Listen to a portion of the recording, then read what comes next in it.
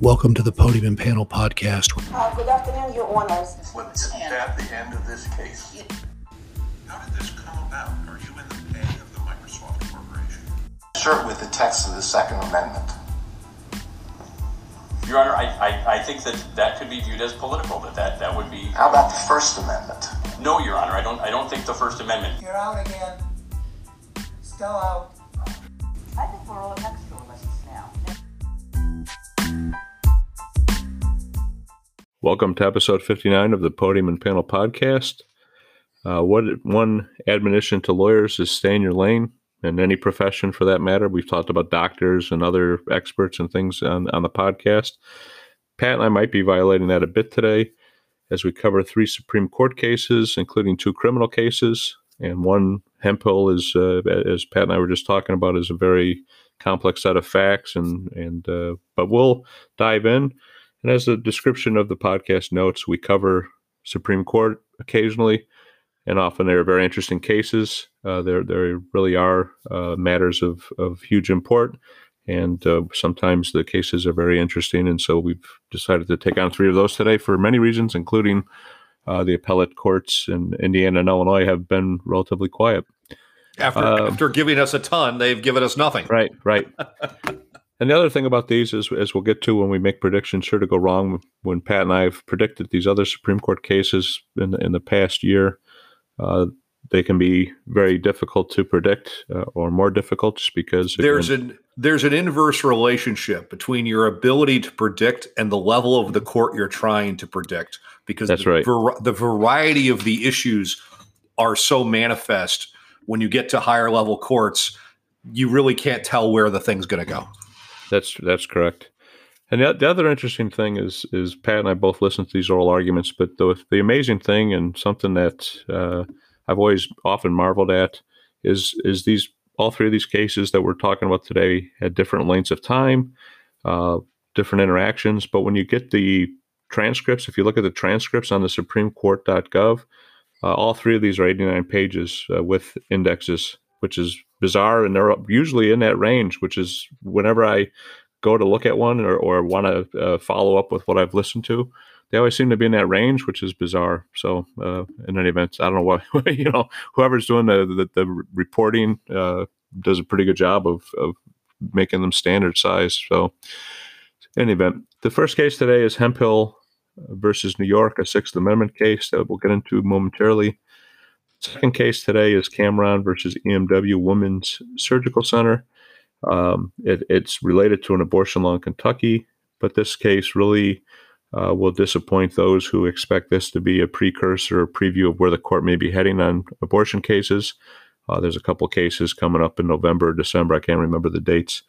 And this one has to do with questions of the Kentucky AG being able to intervene and questions of waiver of that same position.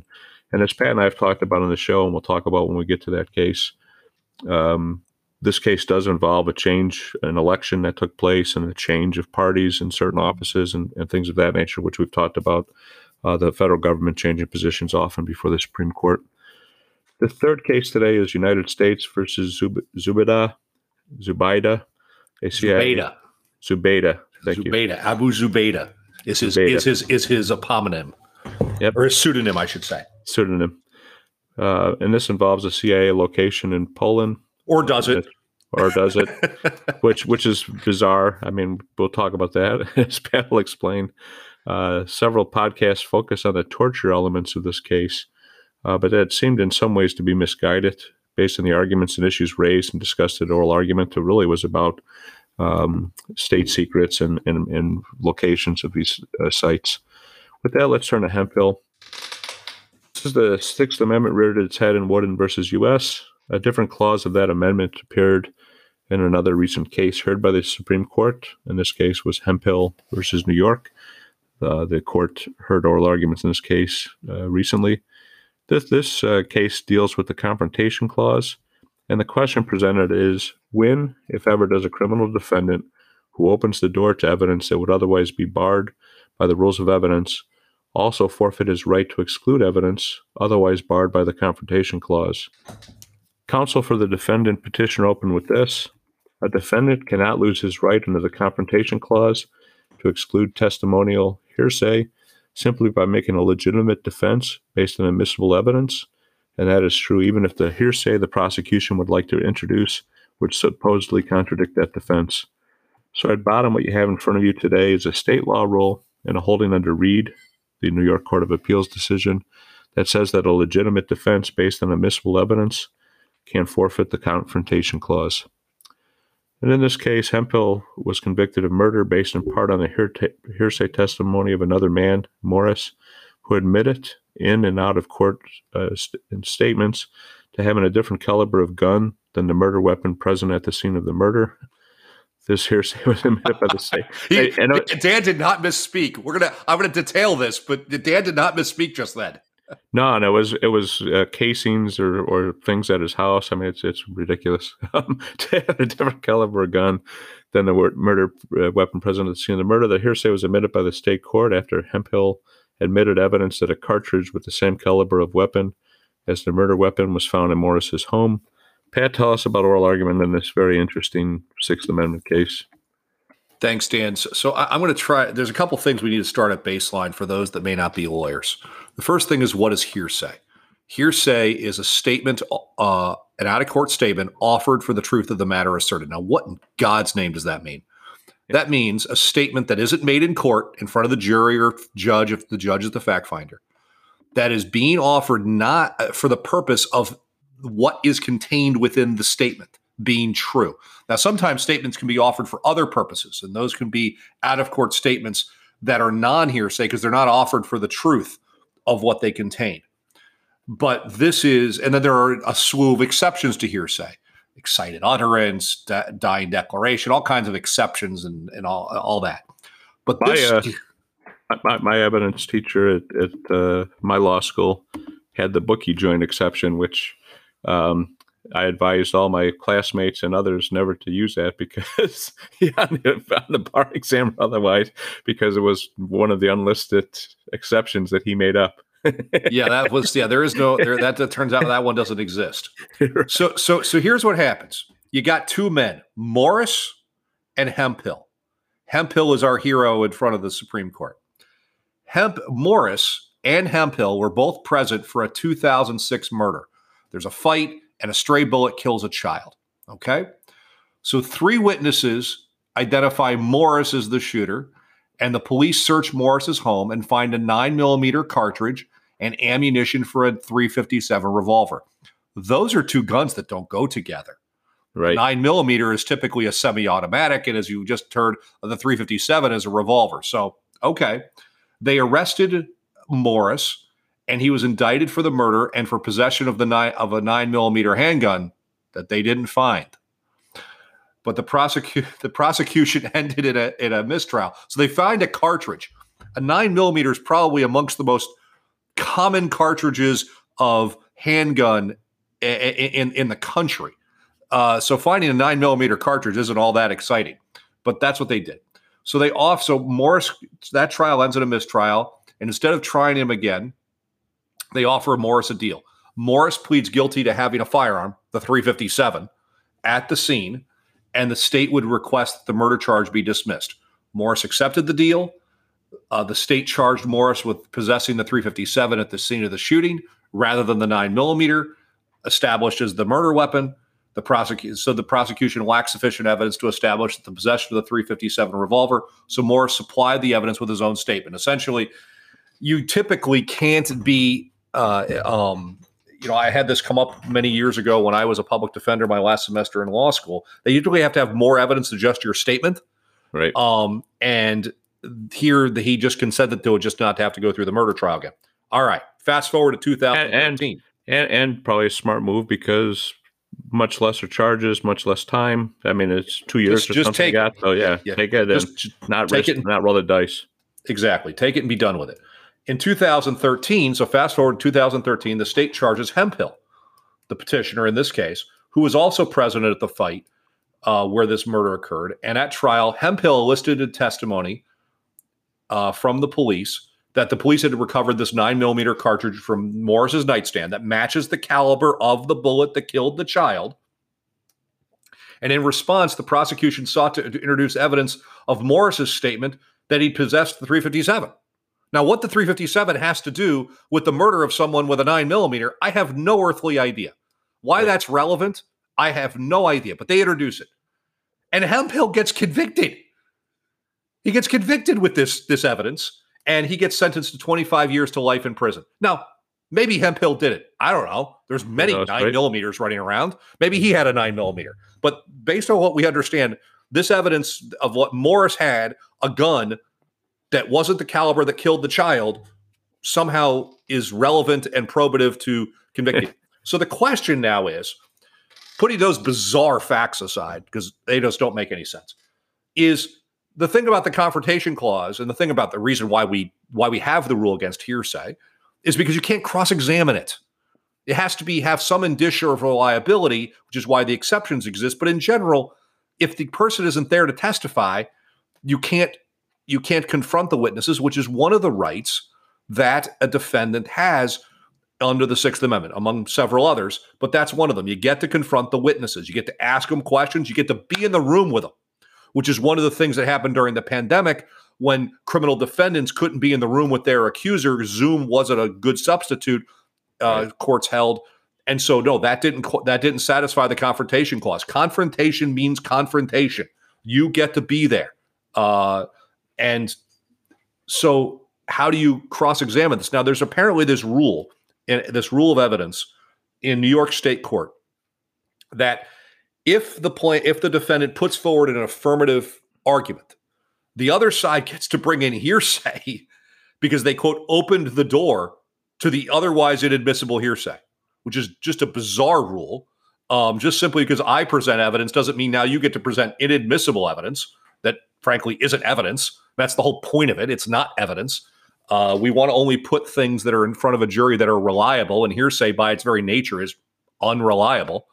And here has the double whammy of being not subject to cross-examination because the guy isn't there to be cross-examined. So I see this being, I'm going to skip the predictions, sure to go wrong.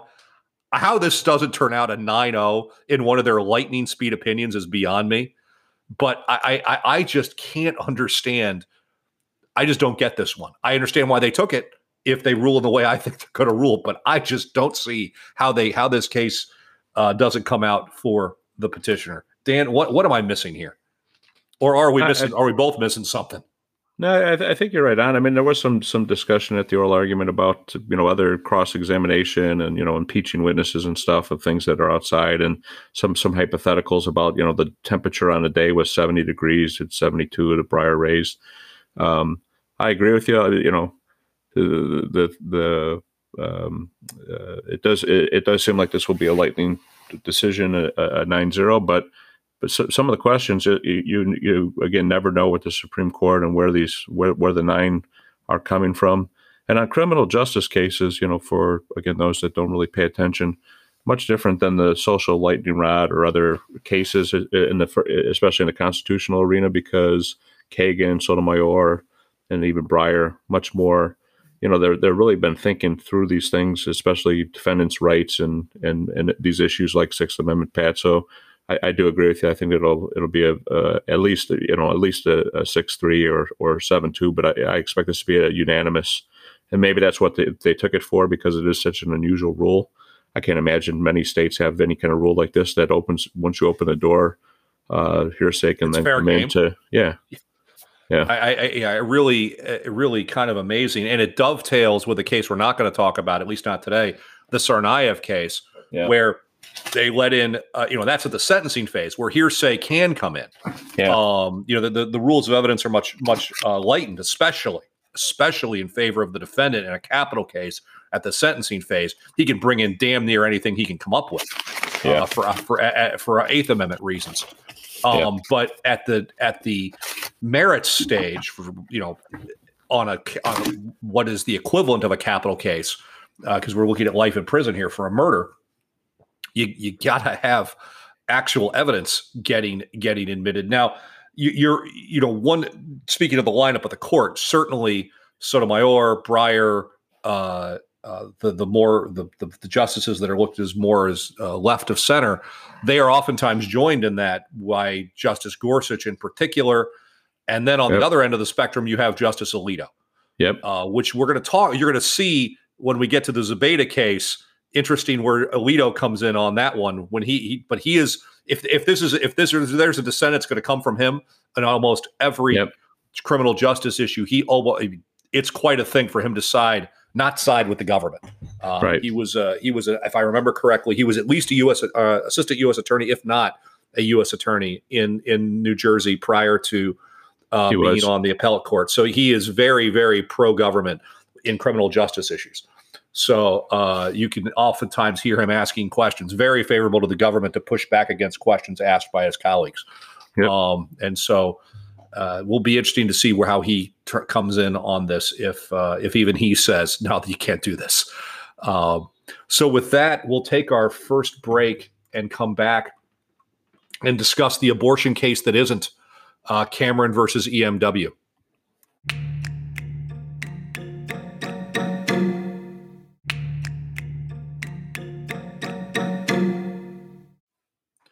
We're back for segment 2 of episode 59 of the Podium and Panel podcast to talk about Cameron versus EMW. And sometimes cases come in and you think they're going to be about one thing and they turn out to be another. And this is what has happened in this case that was heard recently. So this is a case that started out as a challenge to an abortion law in Kentucky. This case has nothing to do with abortion.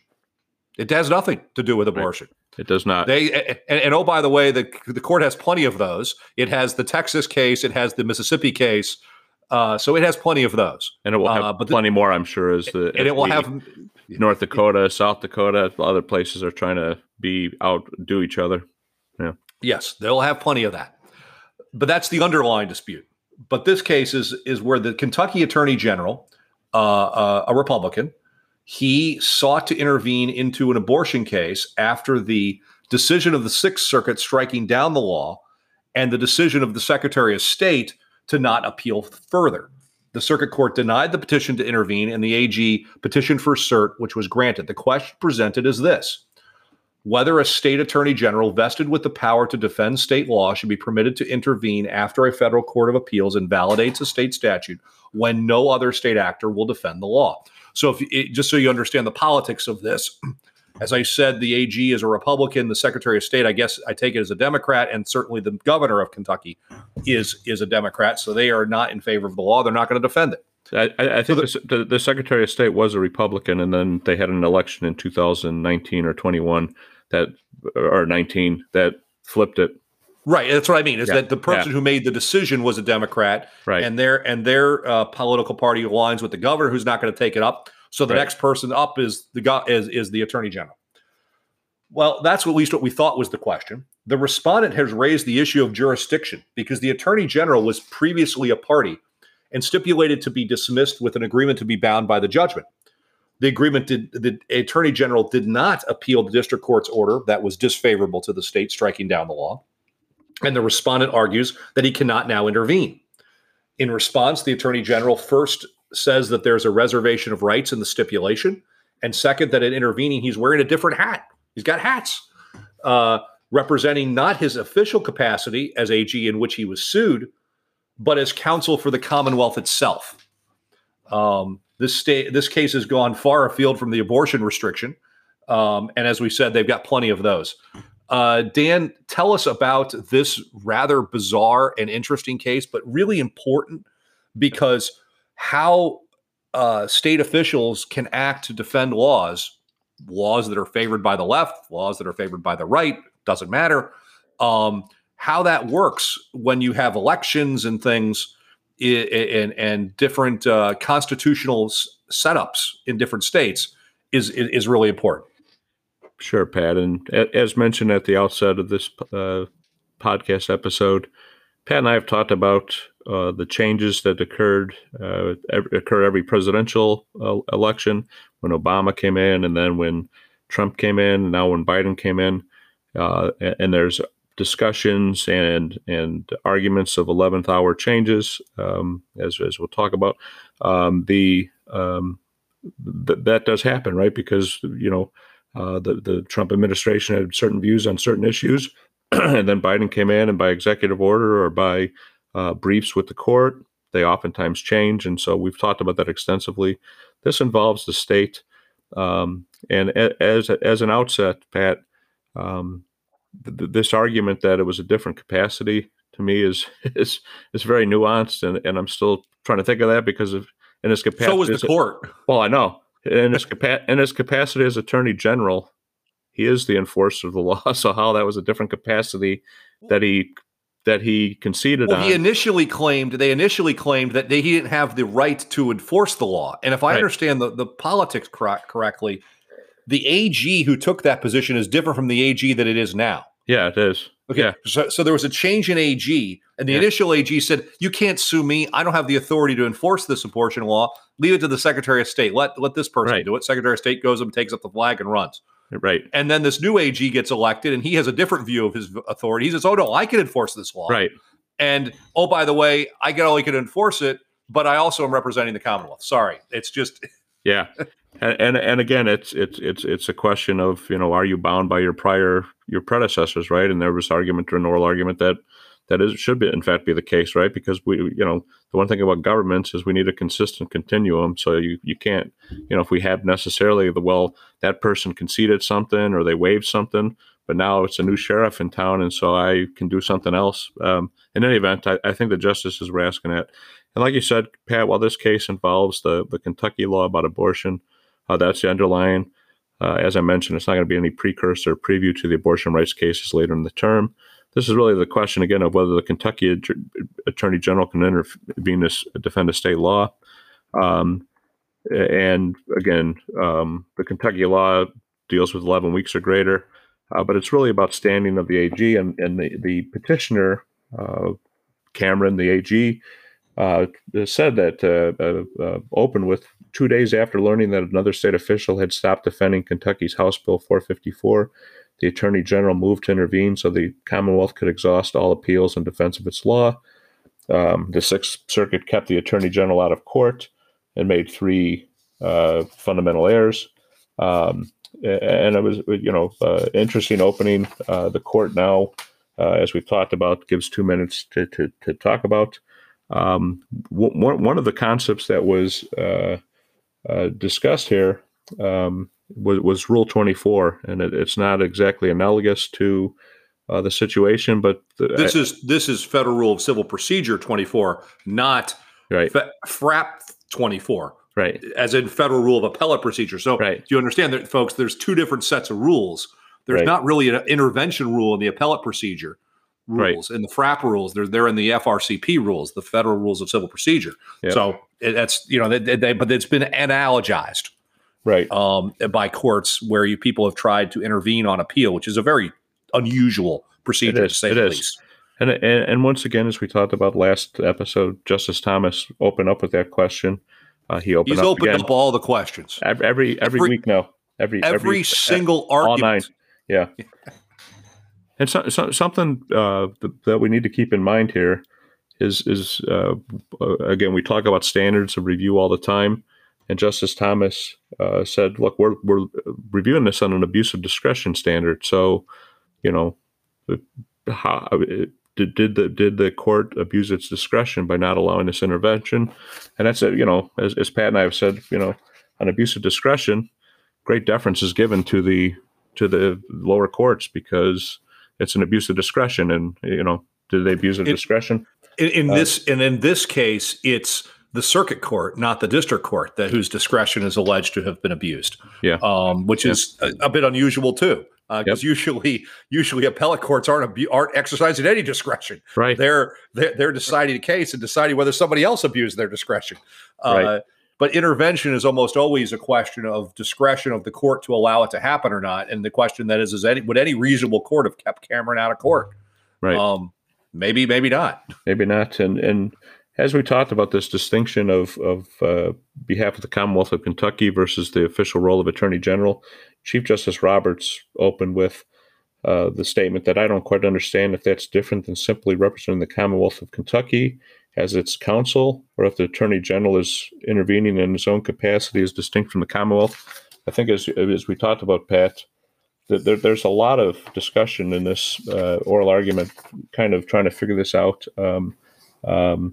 And then, as we talked about, there's a stipulation, and Justice Sotomayor kind of hit on it early on in the appellant. She said, "You said we can't enforce. You were served as the Attorney General, correct? That's correct.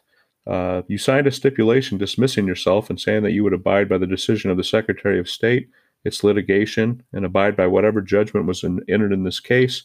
Would be bound by any final judgment in the action. Is that correct?"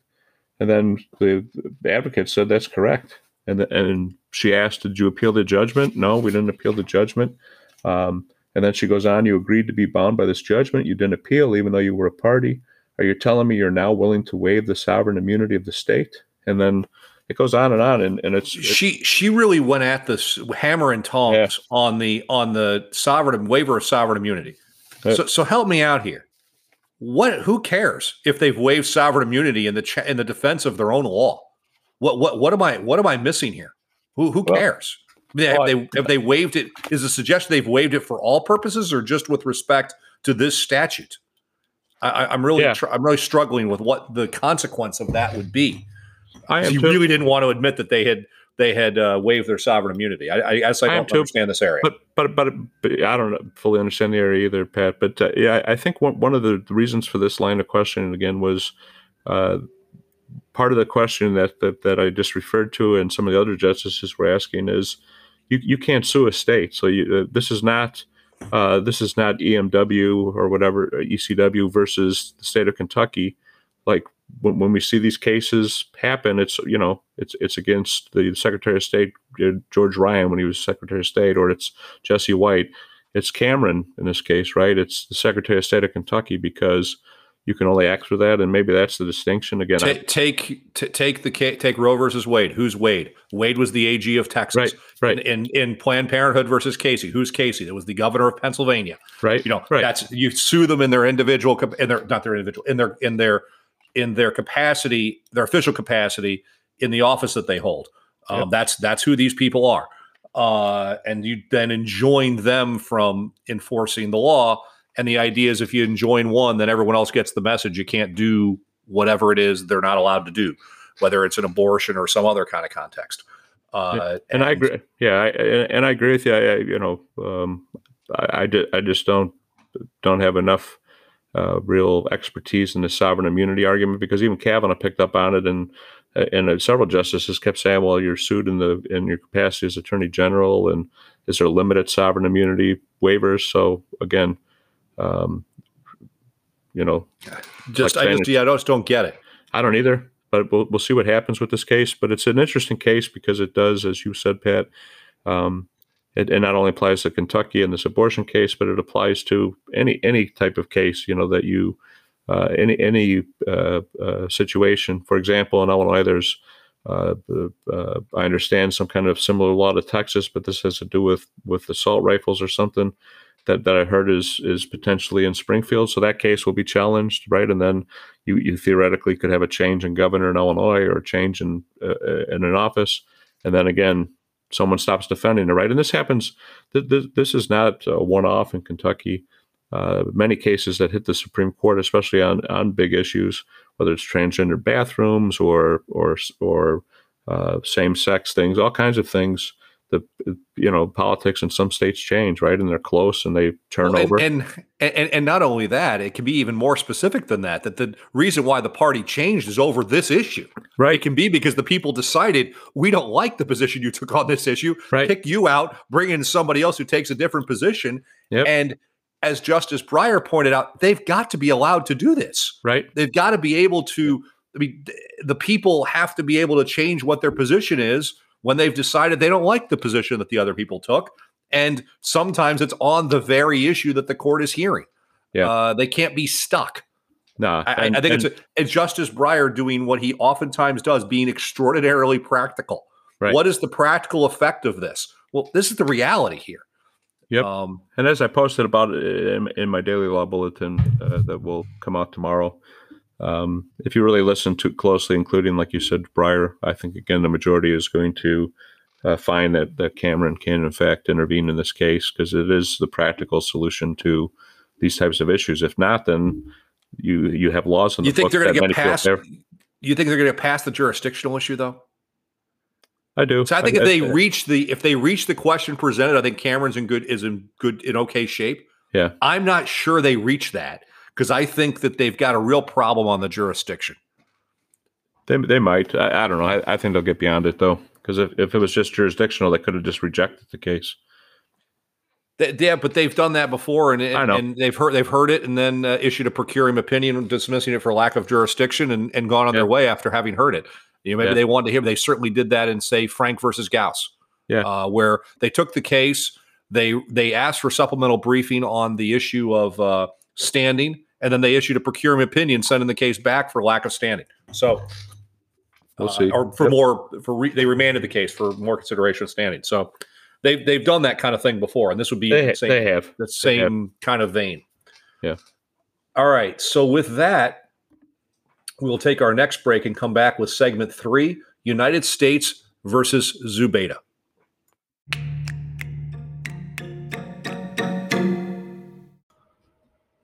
Hey, Podium and Podcast listeners. If you want to get in touch with the show, you can drop us a line at podiumandpanelpodcast@gmail.com. Please let us know about cases you're interested in or guests you'd like us to interview. You can also follow Dan and I on LinkedIn, as well as the Podium and Panel Podcast page on LinkedIn. We look forward to hearing from you.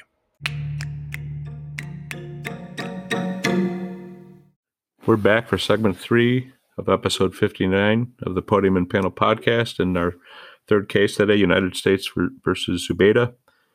The question here is whether the U.S. Court of Appeals for the Ninth Circuit erred when it rejected the United States' assertion of the state secret privilege based on the court's own assessment of potential harms to the national security and required discovery to proceed further under 28 U.S.C. 1782A against former Central Intelligence Agency contractors on matters concerning alleged clandestine CIA activities. And Pat, for those that have listened, and alleged is in quotations because it ain't alleged anymore. Nah, it's the craziest argument because everybody knew that it was Poland. There's in the EU courts, they've all done it, and there was some questioning of the advocate about this seems to be ridiculous because you're saying that it's still like a secret for the country. They'll be mad, but in their own prosecution, they've made clear that the black site. And again, we'll probably preview the predictions sure to go wrong. Reminder to listeners: this is the Ninth Circuit. The Ninth Circuit went 13-0 on reversals last year, or something like that, or 14-0. So if you were a betting person and you were going to bet on one case or any cases at the Supreme Court, if it's Ninth Circuit, it's getting reversed. So, this one, we don't know. Well, we don't know. This one, they may do okay on this one. Yeah. And one question I had and wasn't quite clear to me, Pat, is why this was in the Ninth Circuit to begin with. Because that's where they could find the most favorable circuit courts. They found a judge. Well, actually, I can tell you why. Because I believe he was represented because he is a person without a state. He has been held in Guantanamo for almost over 20 years now. And so his residency is where his lawyer is. Okay. And so his lawyer, there was a similar case. It may be this case. That was Hamdi. Hamdi was represented by lawyers at Perkins Coie out of Seattle. Okay. And so that was filed in Seattle. It very well may be that his lawyer, whether it is a JAG officer or a pro bono lawyer from a firm like Perkins Coie, or maybe Perkins Coie itself, I don't know, or both, are located somewhere in the vast Ninth Circuit, because that's where the claim is brought, where the lawyer is. It's very unusual. I was at an ABA conference 6 or 7 years ago, and the lawyer from Perkins and the JAG officer who were representing Hamdi presented for about an hour and a half about the case. It was fascinating about how they got into the case and whatnot. And Hamdi, as a case actually comes up during this argument, He was the driver for one of the for Osama bin Laden at one point, and was held in Guantanamo and the subject of a habeas petition. Anyway, that's why I think that's Okay. my guess as to why it was That's potentially why sounds it right. was where it was. So in this case, the question is, what is the scope of the state secrets privilege for information that is hardly a secret? And the court will decide that when it decides this case. When captured, Zubaydah was believed to be the third-ranking member of Al-Qaeda. It turned out he was not, as the CIA did not realize he had a brother who went by the same name. They conflated the two. And so what he was basically is they were tracking both the brother and Zubaydah, and he was like a super terrorist. He was everywhere, doing everything at all the times. They couldn't figure it out. Then later they figured out he had a brother who Right. had the same pseudonym. Right.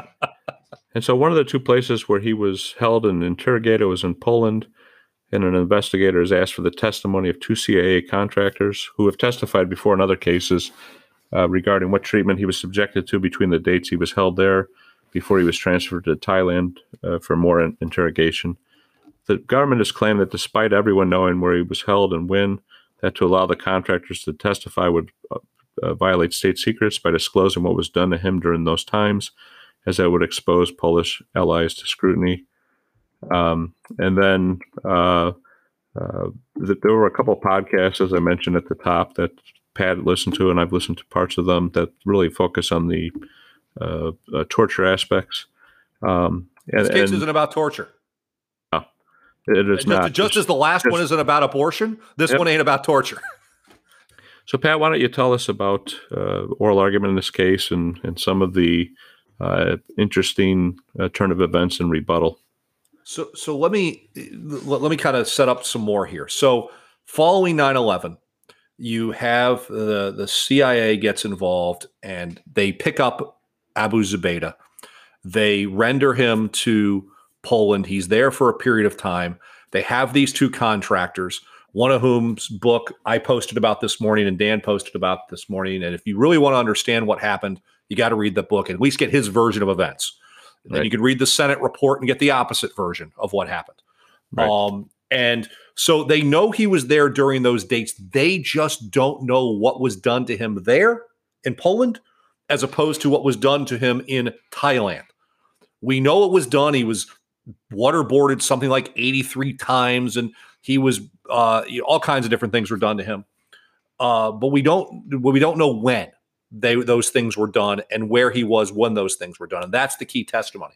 So usually the United States Supreme Court is high level. They're trying to just reach the big question. Not here. So on rebuttal, I'm going to play the very beginning.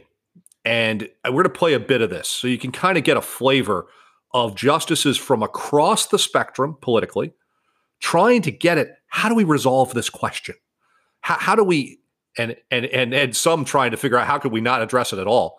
And in some ways related to the hearsay things we talked about in the first case, this is actual someone that can actually testify as to things, right? The actual witness.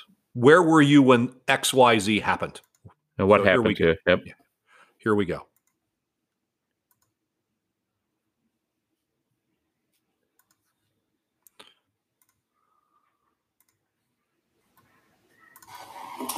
Thank you, Mr. Chief Justice. Mr. Fletcher, I don't want to interrupt you later, so I'm just going to do it up front.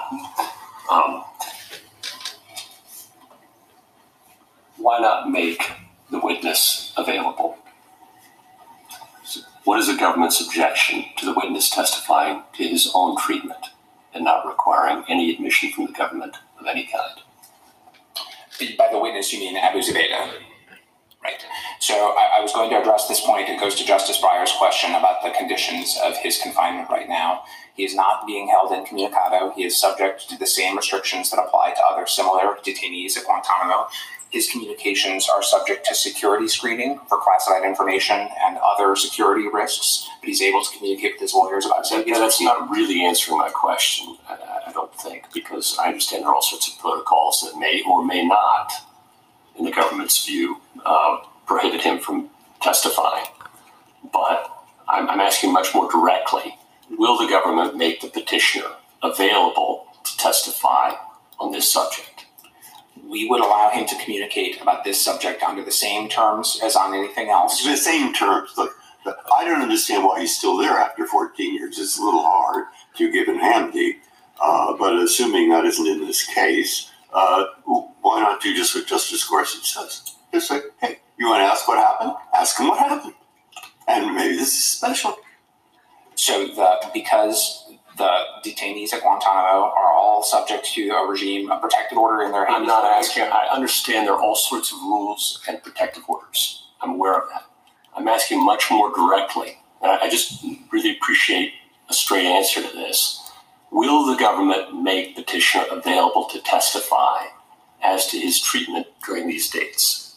I cannot offer that now because that's a request that has not been made, and so we have not taken that back to the folks at DOD or Guantanamo. This case has been litigated for years and all the way up to the United States Supreme Court, and you haven't considered whether that's an off-ramp that the government could provide that would obviate the need for any of this. Well, Justice Gorsuch, we considered the request that was put before the District Court in the Ninth Circuit under Section 1782.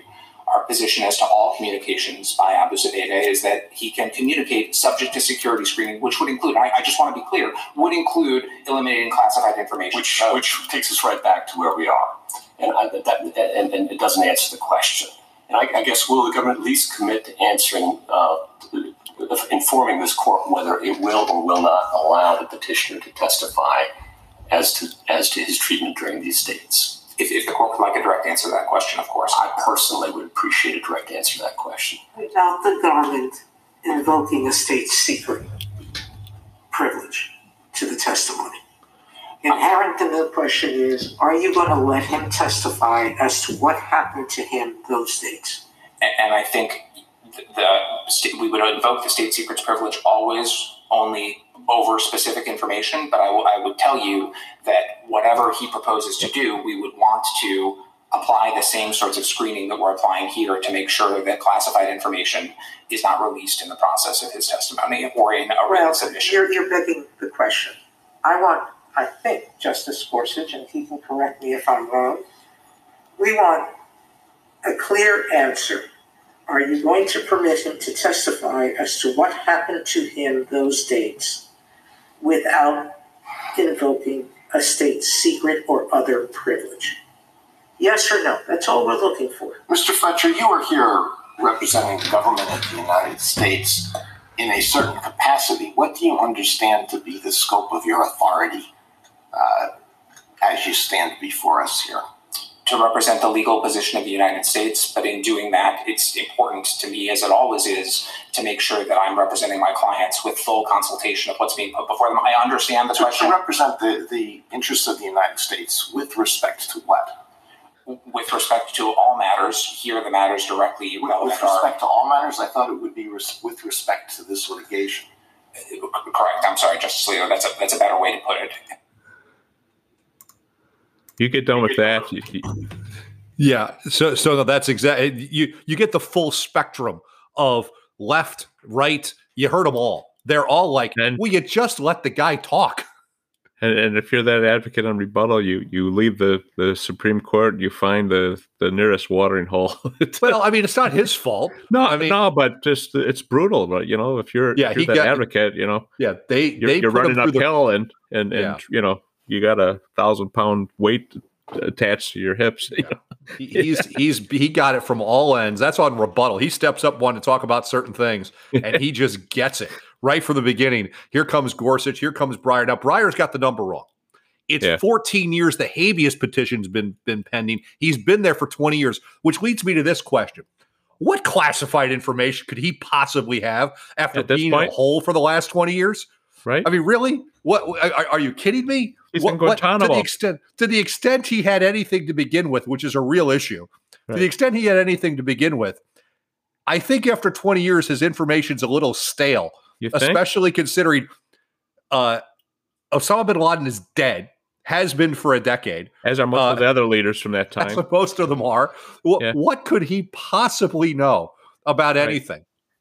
At this point. Now, you might have heard last month, there was also a change in some circumstances in Afghanistan, as it turns out.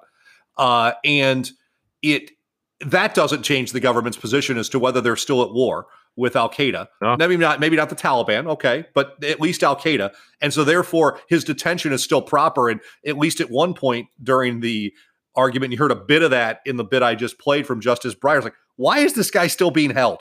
What are you doing? Why is this person still in custody? And as you also heard, the justices really focused on the question, what happened to you between those dates? Now, I will say this. How in the devil is he supposed to know where he was and what day it was when they were waterboarding him, holding him incommunicado in a room with no light, sometimes with loud music to torture him, sicking dogs on him? And as you hear in one of the podcasts, if you listen to one of the podcasts, the guy really doesn't like bugs, so they put him in a coffin with a bunch of roaches.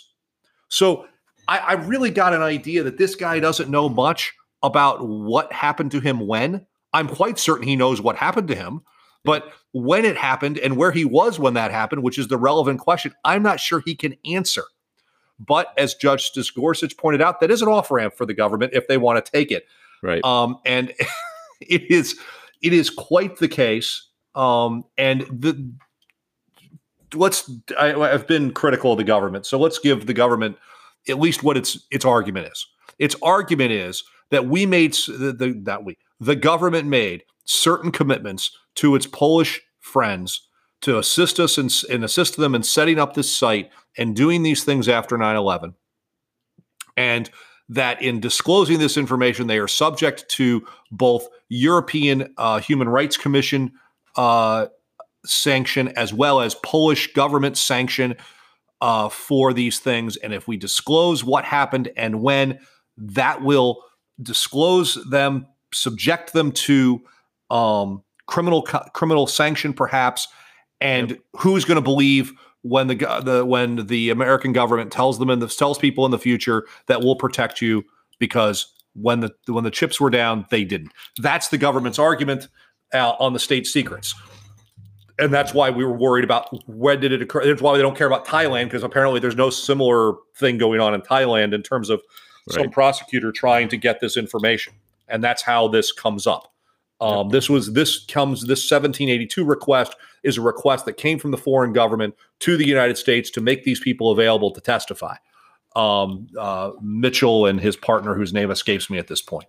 Yep. And so that's, you kind of understand this crazy case. And what you'll hear about in the media, I imagine a lot, is about torture, and the case ain't about torture. It's about something far more bizarre. And as I mentioned, a couple podcasts that Pat referred me to, that they focus on the torture elements. And again, this is not about torture. It's not about torture. It's about the relationships with foreign countries and state secrets and those deals and assurances, as Pat said, that we give to people in various conflict situations. All right. So with that, let's bring us to our prediction sure to go wrong. Hemphill, I think I already said what I think. I think the petitioner is going to win and win big. Dan? Yeah, I think that's right. I think if you listen to that case, I think that's right. So, and then Cameron versus EMW. Do you think they're going to get past the jurisdictional argument? I do. I think they will, just because I think it's an important enough issue, and I think the way Breyer was talking about practicality. But you may be right. So I guess we can make a two-pronged prediction. Yeah, I'll make one. We're going to split because I don't think they're going to get past the jurisdictional argument, because I don't think they want to make the other argument. I don't think they want to reach the other issue. If they can escape, that's. I think that's what they're going to do. If they can punt, they love to punt. Yeah. They're like the special teams of the Supreme Court. They like to punt. I have often referred to them as the Ray Guy Lifetime Achievement Award for punting, because they are great punters. Yeah, they are. This is an opportunity. And in case you missed it, at least 4 of the justices were trying to punt there in Zubaydah. Hey, Can you just punt this? Send this away. We don't want to deal with this stuff. Can you just make this guy available? Because that's as hard as the Supreme Court can push an advocate to do something. Yep. Because they don't get to, when you're in a circuit court or a district court, the judge sees you a lot, and they can put a lot of leverage on you. Right. It's hard to put leverage when you never see each other except for one time at oral argument. This was their chance. They were acting very much like a trial judge would in putting pressure on an advocate to put pressure on their client to do what they want them to do, which is make this guy available and make this case go away. Please. This is what we're asking you to do. I also read into some of that is that, again, 20 years into Guantanamo, that the court is would like to not have more Guantanamo cases on kind the of sick of docket these coming cases forward, right? And so let's like you said, let's clean up and let's ask these people what they know, and they don't know diddle, and then we can just move on because this is because Supreme Court's got bigger things to do. They also see that the habeas petition is moving its way up to them again, right? And as was articulated during the argument, the habeas petition is being briefed again, and that could reach them again, and so they really don't want to deal with that. No. So yeah, I think the government, if they do reach the merits, this isn't going to go well for the government. I agree. They're going to make those two guys testify. Yeah, and I'm not sure they'll get to the merits, but yeah, if they get to the merits, it's those guys are going to testify, and they may remand it to instruct that the witness himself actually testify as well. I don't know if they can compel that, but we'll see. They can. I don't know. We'll see. All right. So there were no cases decided this week that we've discussed. No. Which brings us to our rule of the week. Dan, why don't you tell us about the rule of the week? Sure. And the rule of the week we picked is on local rules and standing orders, which are very important and must be followed. It came up in the Sarnoff case that Pat and I may or may not cover. Another very interesting case. If you listen to it, Sarnoff is going to have his death penalty reinstated, I think, from the tea leaves of the court. You don't think so? I think it's. This is the arises out of the Boston Marathon bombing. Yeah. So another terrorism case, terrorism tangential case, terrorism adjacent, and I certainly there are three that do not want to overturn, that want to leave it the way it is. Yeah, it seems to me. But you're right. But I think just the overall tone seemed to be. But in any event, these local rules and standing orders are very important. We've talked about the Seventh Circuit and Northern District of Illinois. Especially with pro se litigants coming into court more and more at all levels of our court systems. And if these are important rules, the standing orders and local rules of your local court. We've talked about some of these before on some of the other cases we've covered in the 58 prior episodes. But if you fail to follow the exact notice requirements that are required under these standing orders and local rules, you might have your motion denied or appeal bounced. Pat, thoughts on this important thing is? So at the tail end of his career, Judge Posner of the Seventh Circuit was very much solicitous of pro se litigants. And there was an amendment. I don't know if he was the progenitor of it, but it certainly happened in the Seventh Circuit and then also in the local rules of the Northern District regarding notices with regards to motions for summary judgment in the district court and appeal issues with regards to matters before the Seventh Circuit. And I had a former colleague of mine who got an appeal, lost an appeal because proper notice of the motion for summary judgment before the district court wasn't given. They didn't even reach the merits. So you didn't give proper notice of your case, you lose. Go back and do it again. So they take these things very seriously. The local rules are not mere suggestions. You need to know what they are. And they have the force of law. One of the questions in the Tsarnaev case is, what is this supervisory rule that the First District has imposed with regards to jury selection in high-profile cases and in particular capital cases? That's really the question. Right. What is this thing? And did they? There's two questions, and one of them is about the jury questioning. The other question is about some crazy hearsay evidence that came in. Or didn't come in, I should say, about the conduct of the brother. So, but local rules: read them, know them, live them, love them. And with that, Dan, another great show, and we'll be back next week with another episode 60 of the Podium and Panel Podcast. And it was.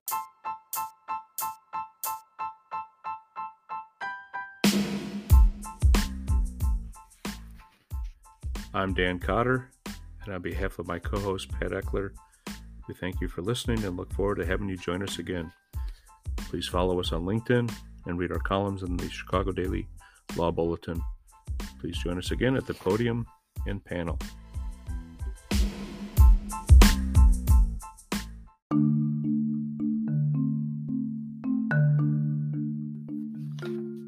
Each episode on the Podium and Panel podcast, we will cover several oral arguments and decisions in civil matters at the Illinois Appellate Court and Illinois Supreme Court, with the occasional coverage of SCOTUS and other appellate courts.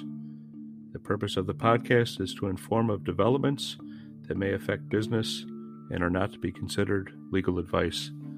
They do not create a lawyer-client relationship. Information on previous case results do not guarantee a similar future result. The opinions are their own and do not reflect those of the firms for which they work or their clients.